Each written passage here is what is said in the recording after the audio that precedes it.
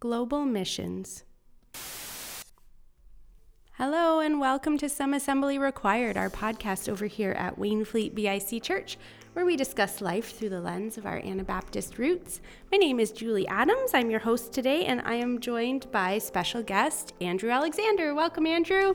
Thank you very much, Julie. Yeah, glad to have you here. It was a great message yesterday at church. It was nice to hear you speak. I hadn't heard you speak before, so I found it very interesting. Will you give us a brief background or bio as you shared yesterday, just in case someone missed it? Sure. Thanks a lot. And it was also a privilege to speak here at Waynfleet BIC. We've been part of the congregation and member since last year. We moved here to this region 2 years ago from living in Zambia before. I was there for 14 years serving with Operation Mobilization. And my wife, Susan, we met there in Zambia. Together with our 3 kids, we moved here to Port Colborne just 2 years ago.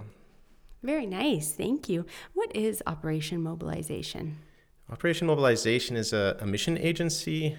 We send hundreds of short-term people out every single year. There's so many opportunities. It has wide networks.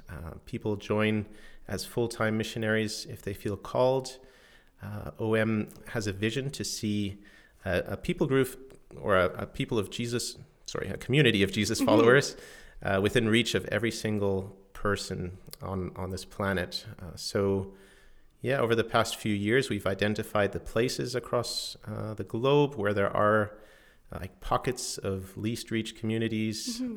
We have highlighted spotlight regions where there are really dense populations or people groups where there's no church, there's no believer, no neighbor in the neighborhood who can just share the good news of Jesus. I was surprised when you mentioned Japan as one of those communities, and I think partly this is maybe I'm naive or I don't know what you would consider me, but I drive here and it takes me 10 or 11 minutes and I pass 3 other churches on my way here. So to think that there are places, developed countries, when I think of unreached people groups, I think of a tribe in the Amazon forest or in Africa where they're living in huts, not Japan, which is quite developed. Yeah, no, absolutely. It is very surprising to see some of the statistics when it comes to churches. I was also surprised to see so many churches in Zambia when I lived there. But the focus of OM there is not church planting. There are a few places in the country where there are no churches, but it is to mobilize the church there to send people out as well. So there are many Africans now being equipped and trained as missionaries. But yes, you're right. Japan is one good example of a developed country where there are still thousands of places, of towns that don't have a single church there. Another place would be the Northern Caucasus, which is between Russia and Georgia. We've seen there a high need as well of church planting efforts and to send more people there and workers and missionaries. So Northern Caucasus, and of course the Arabian Peninsula is the Arab world, the Muslim world. And then there's regions like the Sahel in Africa, very difficult to reach because it's hot. It's crossing the Sahara Desert. There are terrorist groups in that region as well. The Mekong region is another one across in East Asia. The Mekong River passes through 5 different countries, and we've identified those regions as least reached as well. And then South Asia, as you heard yesterday. Yes. Almost 4,000 people groups in South Asia that still don't have a fellowship or a local church, or have at least less than 5% of the population that say they are Christians or call themselves Christians. Wow, that's I find that very fascinating. You had mentioned that you had a story or something to share if we shrunk the world to 100 people, and I thought that was very, very interesting. Yesterday I gave some big numbers. So if you look at the amount of people groups in the world, for 17,000, and I think the world population is close to 8 billion people. Yeah. And sometimes it's hard to visualize and relate to those kind of numbers. But if you were to shrink down the world's population to like a village size of 100 people, then the numbers would be also quite surprising or shocking sometimes.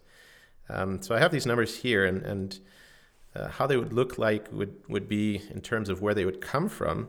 60 would be from Asia. So out of the 100 villagers, 60 would be from Asia.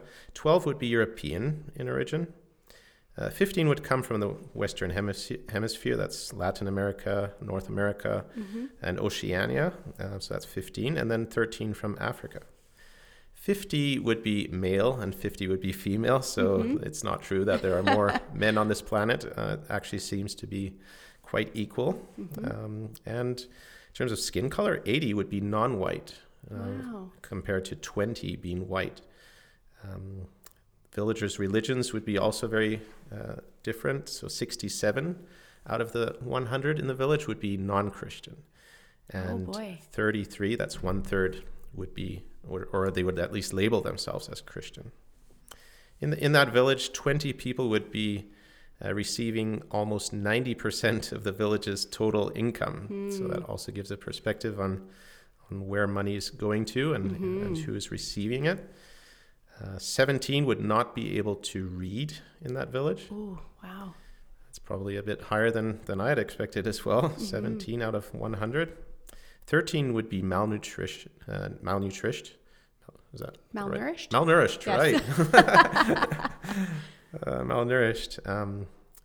And then in terms of education, only two of them would have a college education. Oh, boy. Yeah. And then 4 of them would own a computer device of some kind. So I think here in our region at Wainfleet, like our kids, each of them have a device, a tablet or something that they have.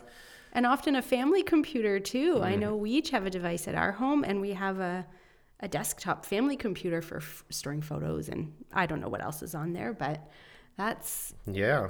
So to see only 4 having access to one computer device of some kind in that village, that changes my perspective too. So these numbers just give a better picture, a better perspective of how also the church can respond.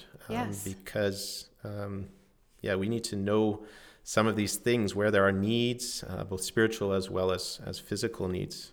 That's where the body of Christ, the church, can make a difference in the world.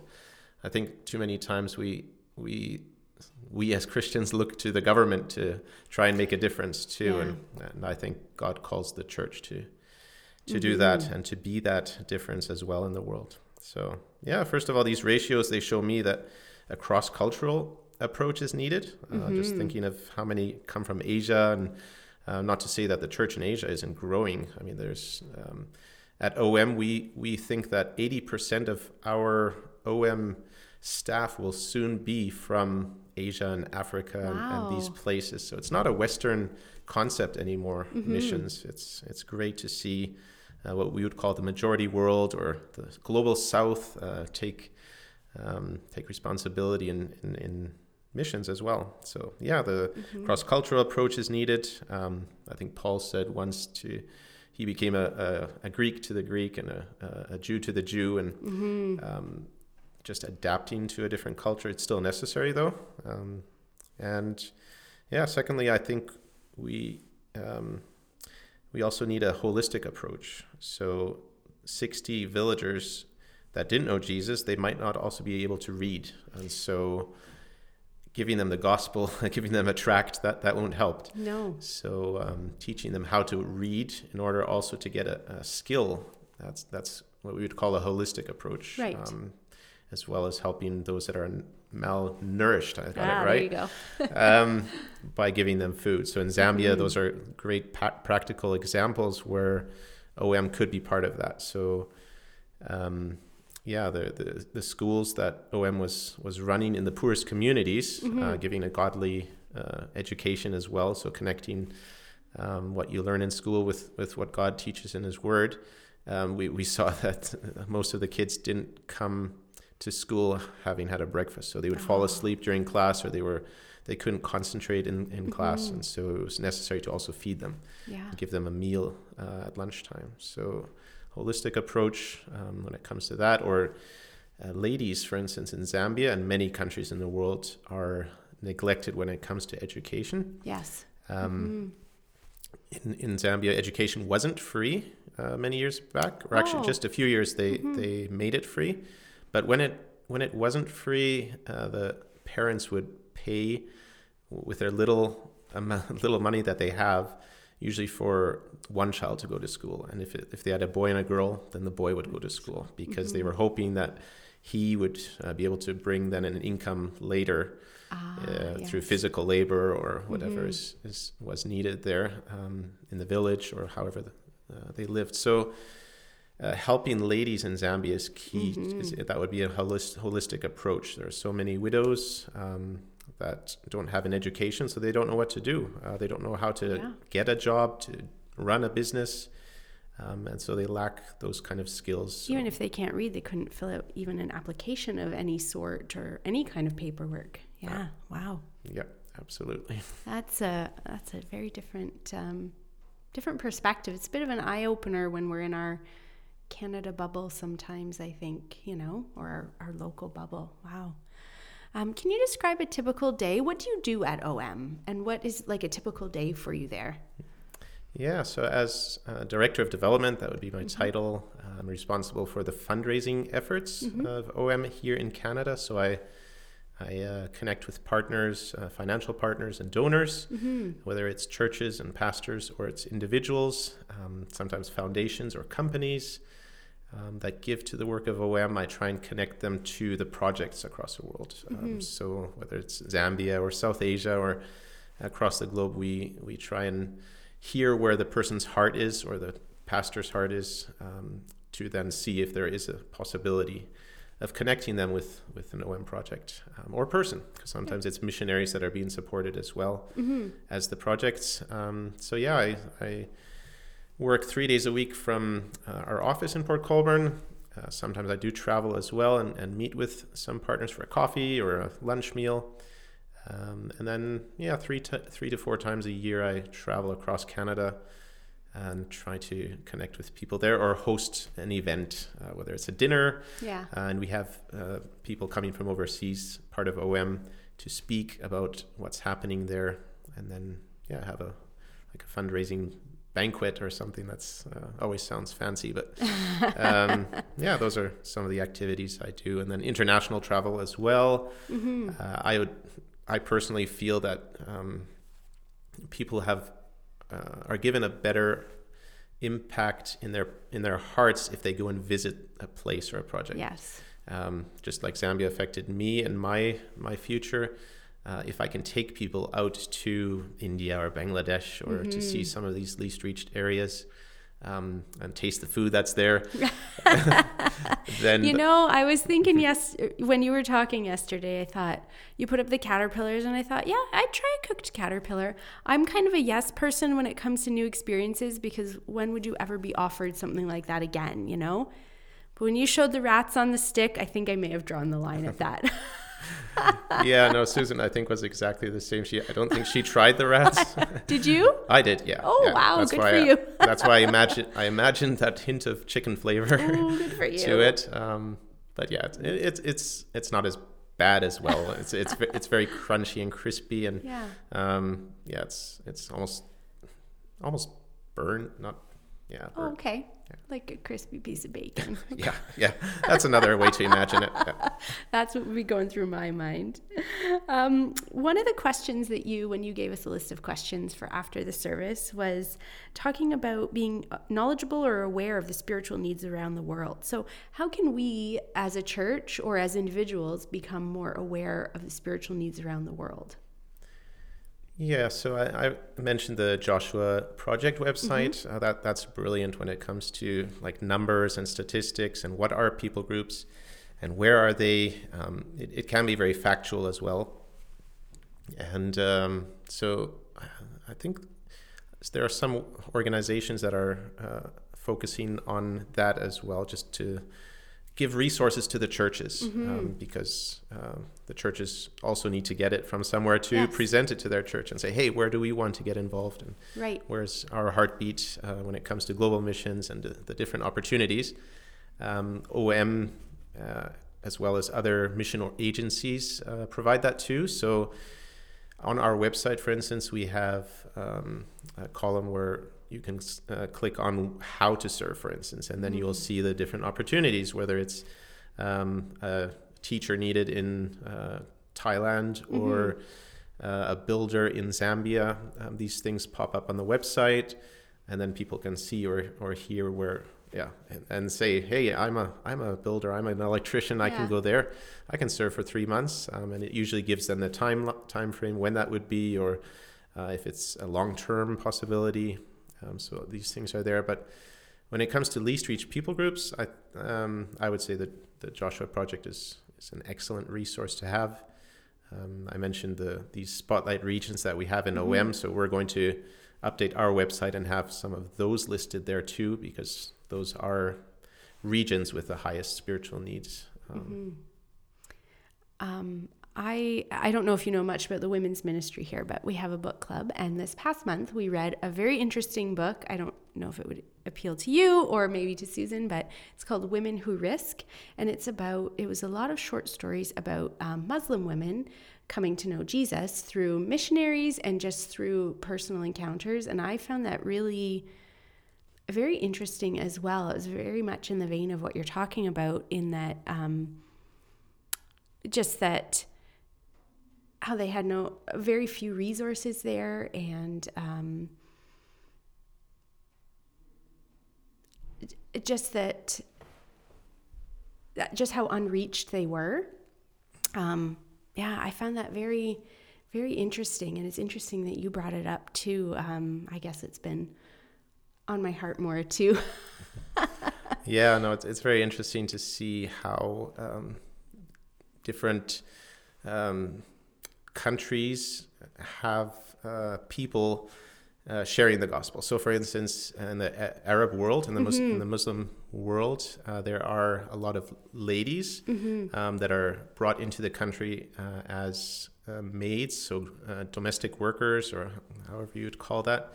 And that is one way how a lot of Christians coming from those global South countries are brought in as maids, and they're sharing the gospel with the people hosting them, or having them in their homes as cleaners or babysitters. And often it's the woman relating into the woman, because men are not allowed to relate to women there. So that is one way of how we've seen people reach through the gospel, or women reached, particularly in this case. So it's very, very interesting. Yeah. God uses so many different ways and means and tools. Like I said yesterday, social media is one big tool, as well as then sports and arts, and there are many ways how God brings his love and shares it with the people across the world. Sometimes it's voluntary and sometimes it's involuntary too.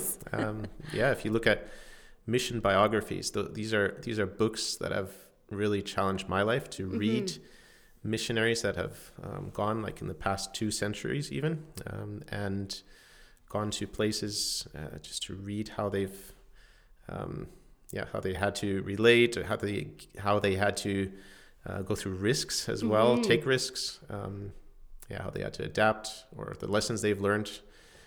I think that is one of the best resources that I would say people should read if they feel that God is calling them to missions or full-time missions. Because we can learn so much before we go and have to learn the hard lessons the hard way. It's easier to read them or hear from them before and say, now I'm experiencing this in a cross-cultural setup, but this is normal, or it's been done before, or this guy had faced much worse than this. So Oh, good. Very inspiring. And how can we pray for you in your role or personally? Yeah, thanks. We appreciate all the support and the prayers that we can get as a family. I think One thing has been difficult as a family. It's been to be apart from or away from family. So Susan's family's back in Scotland. My parents and my sister are in Germany. So just being distant at times can be challenging when it comes to families. For my work and my role, I think it's I'm trying to set up a team across Canada. Canada's big. Yes. And I'm the only full-time person in my department. I've got a few other volunteers and part-time people, but I would like to build up a team, so I'd appreciate prayer in identifying the people that can help with that, in fundraising and connecting with partners across Canada. Sounds good. We will be praying for you, Andrew. Thank you very much for joining me on the podcast today. And yes, we enjoyed your message, and we'll continue praying for you. Thanks, Julie. Julie, it was really, really great to be here today. Yes, and thank you to our listeners for tuning in, and we just wish you a great week, and we'll connect with you later. Bye.